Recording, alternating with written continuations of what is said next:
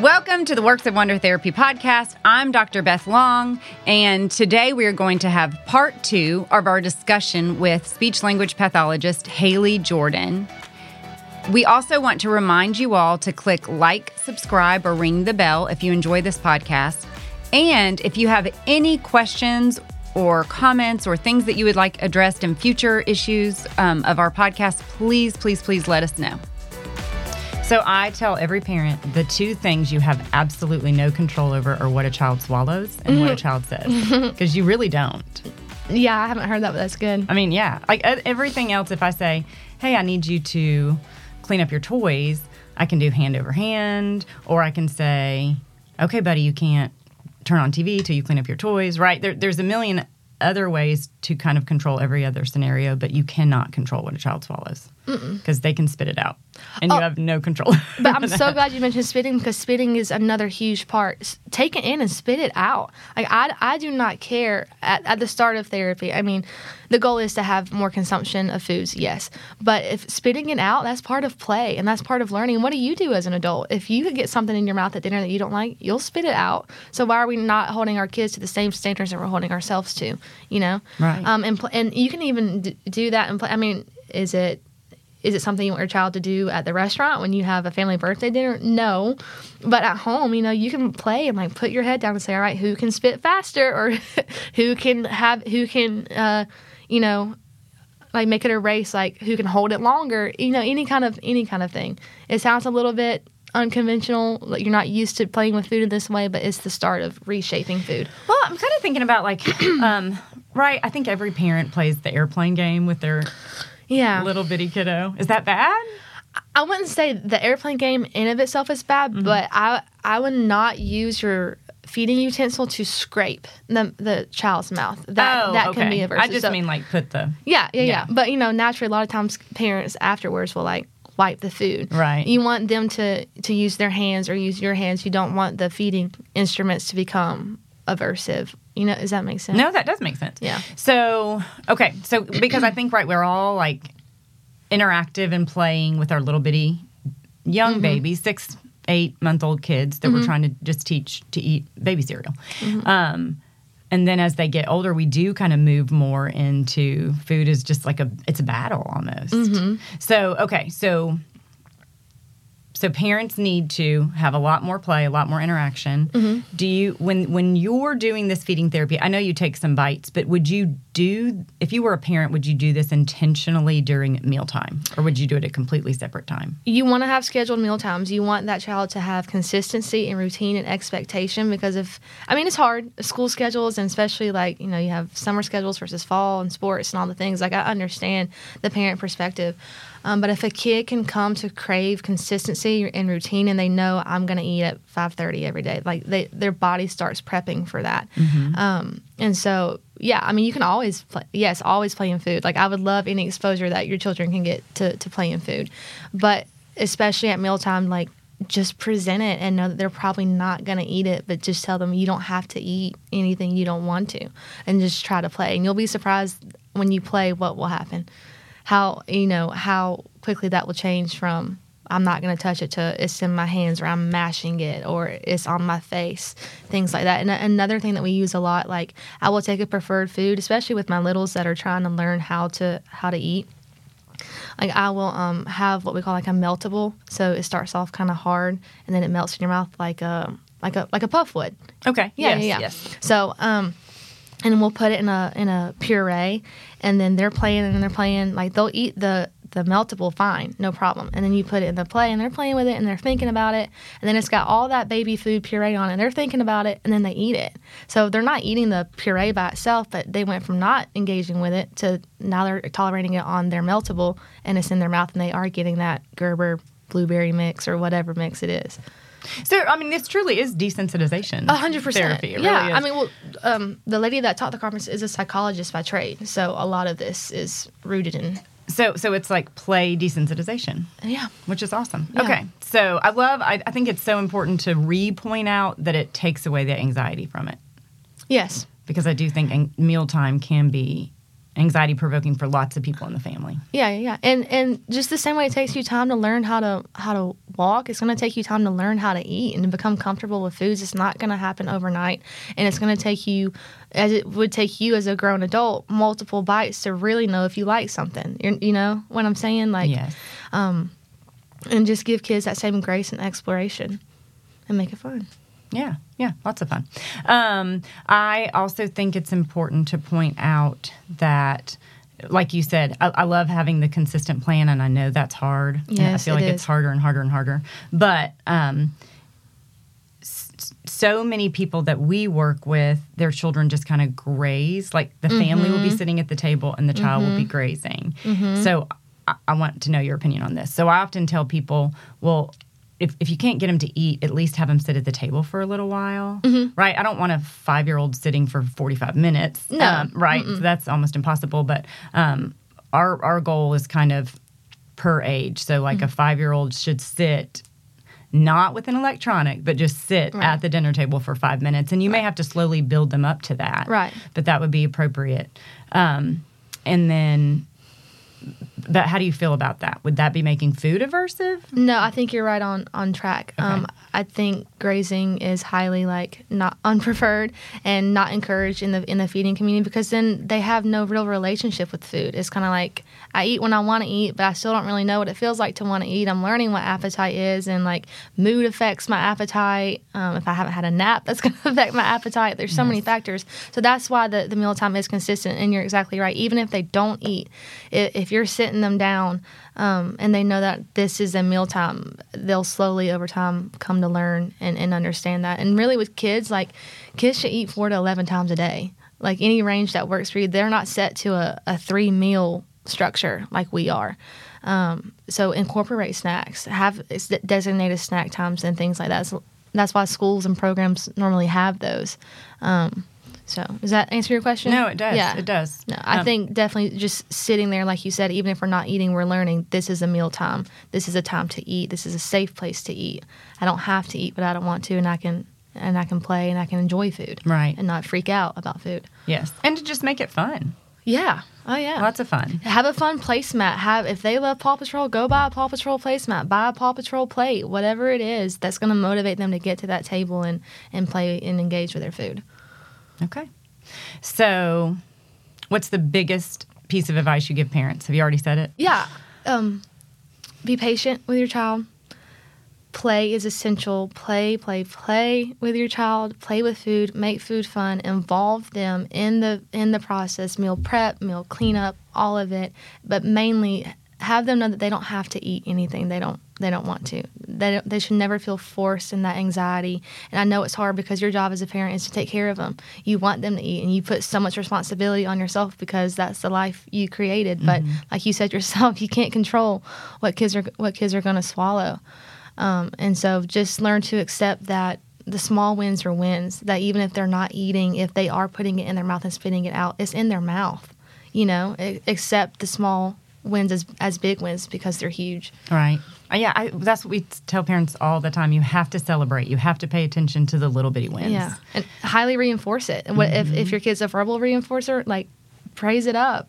To give them all those words of affirmation. If they're more of a tactile, like hug them real big, squeeze them. Like I don't know, you have to figure out what works for your kid, but have them know that like you are proud of them for what they did.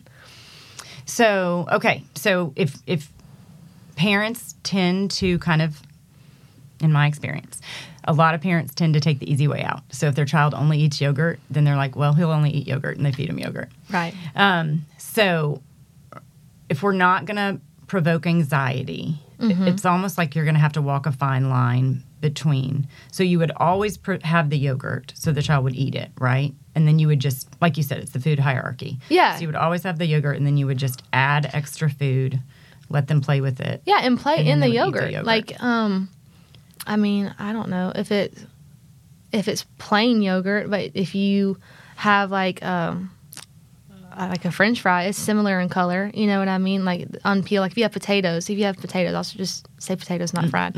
you can play in it. like they can have their yogurt that they're going to eat untouched, and they can have their yogurt that they're going to play in, and know that they don't have to eat the yogurt that they played in, but they're interacting with foods and touching it. And then maybe, who knows, maybe they'll put the potato yogurt in their mouth, yogurt potato in their mouth. But that's just how it starts. Okay. Use the preferred food and expose it to as much as the other foods as much as you can.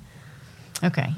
I personally am just now beginning to get the food hierarchy, what you meant by the food hierarchy. Okay. So it's the food that they like. Mm-hmm. Then you add other things that are similar to the food that they like. In color and texture and shape, size. Yes. Everything. Yes. Okay. So sometimes I know, I just heard from another parent that her child ate chicken nuggets. And so her feeding therapist told her to cut up the chicken nugget before she did anything, to cut up the chicken nuggets so they were kind of the same shape all the time. Yeah.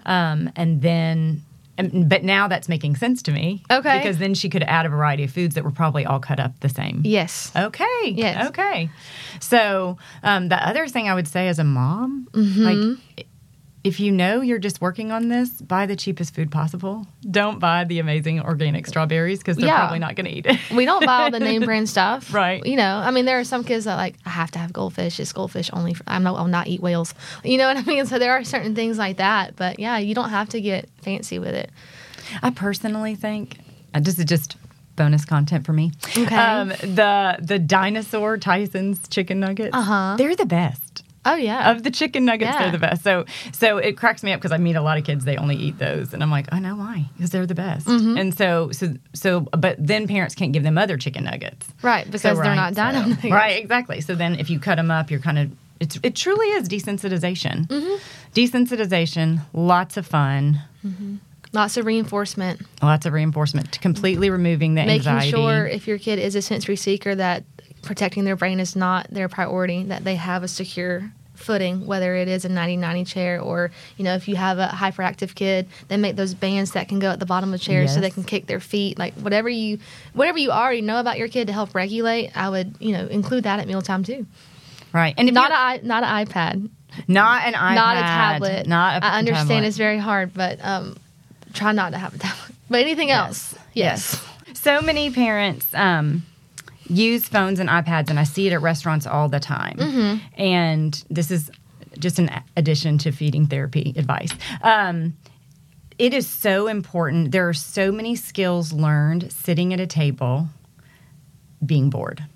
Mm-hmm. And when you give your child a phone or an iPad every time they go out to eat or every time they eat at home or whatever, you are removing all of those teaching opportunities. Like, okay, I have to sit here and I have to listen and I have to pay attention to the conversation. And all of those are skills you need to be successful in kindergarten.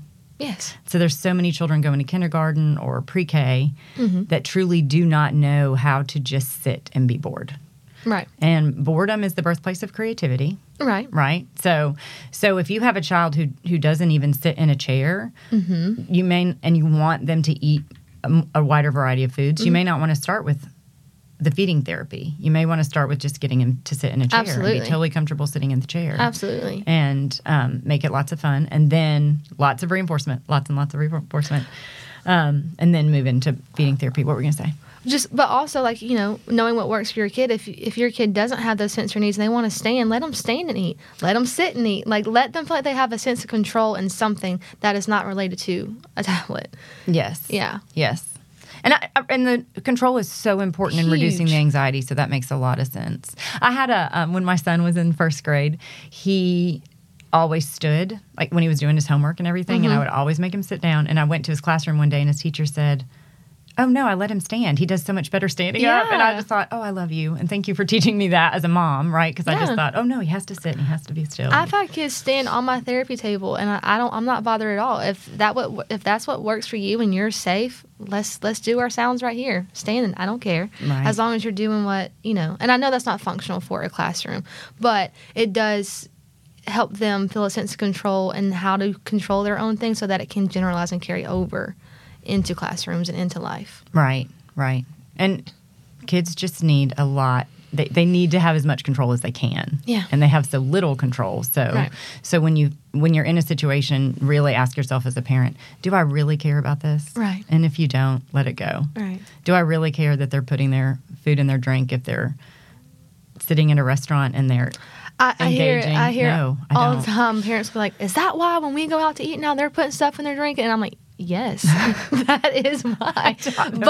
But that is a good thing because what are they used to do? No, I'm not doing that. I don't want it. Mm-mm. Right. And now they're engaging. And touching it and doing all kind of things. Yeah. It's so important to just remember how playful you have to be as a parent. It's unbelievably important to remember that. And I feel like there are a lot of parents who, I don't know, they kind of forgot how to play. And so I like all those examples of making games and using your imagination. That's such an important one. Using your imagination is completely necessary for reading comprehension skills. Yes. So don't get caught up on the fact that your child is not eating the green bean and instead they're putting in the drink. Maybe at that moment you're working on reading skills. It's really okay. Right? It all works together. Skills. So it's just keep the end in mind. Reinforce. We call it shaping. I don't know if y'all have a term for it in speech therapy, but we reinforce every attempt the child makes to move in the direction we want them to go. Yeah. So if we want them to eat a bite of food, we reinforce touching the food. We reinforce playing with the food, right? So that is what y'all are doing. Yeah. But we call that shaping. But just remember that as a parent, every step in the direction you want to go, reinforce it. Do not worry about, well, they're not there yet. It may take 6 months. Some kids, it may take a year. And sometimes it happens fast. Sometimes it happens in 5 minutes in a session because whatever you're doing is working for that child. So. Do y'all have a word for that in speech therapy, shaping?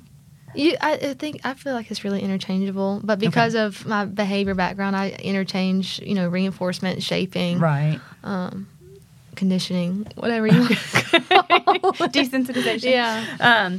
Okay, so we didn't even say where you work. Where do you work? I work at the Bailey Center. There's a Prattville office and a Wetumpka office, and I am at the Prattville office. Okay. And how long have you been a speech therapist now? I mean, you've been in the field as long as I've known you, which is years, but how long have you been fully licensed, I got officially licensed February 16th, and it was a 6-year process counting school and everything. So now I'm fully independent. My licensure is not under anybody else.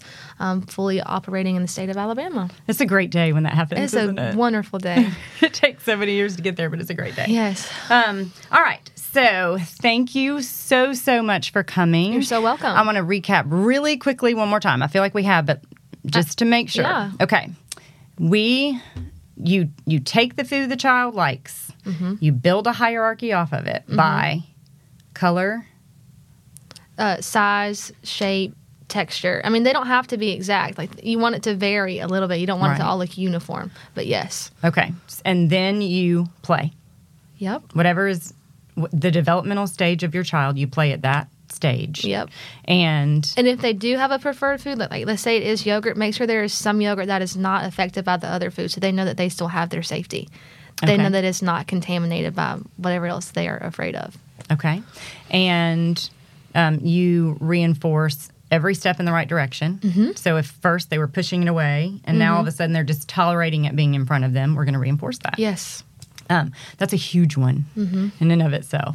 And then touching it, putting it near your face, touching it to your mouth, right? Then putting it in your mouth. Yeah, you can spit food. I mean, there's so many things, and a lot of it will come off the cuff from and your kid. But like, we'll take veggie straws and say, I make a mustache, and you purse your lips and see you can hold the mustache long, and now it's under their nose and on top of their lip.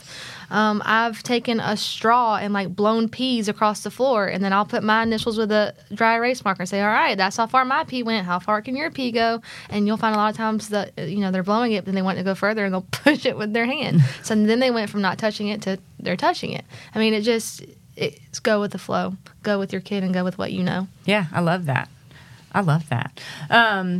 And I'm so sure if you were a parent and you searched what are like ideas for food play, I'm sure a million things would come up. Yeah, or come to me and any other, speech, feeding therapist, and we'll give you the tools. And if you wanted to do, more talk about hierarchies, I can be more prepared for that, and we can delve into hierarchies more.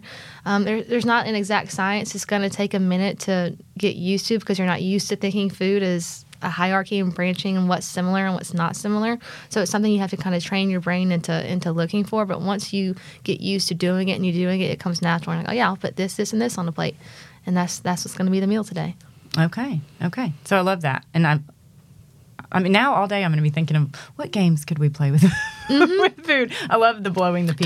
Target made these cheese boards for kids. One was a baseball field, one was a football field. They love it.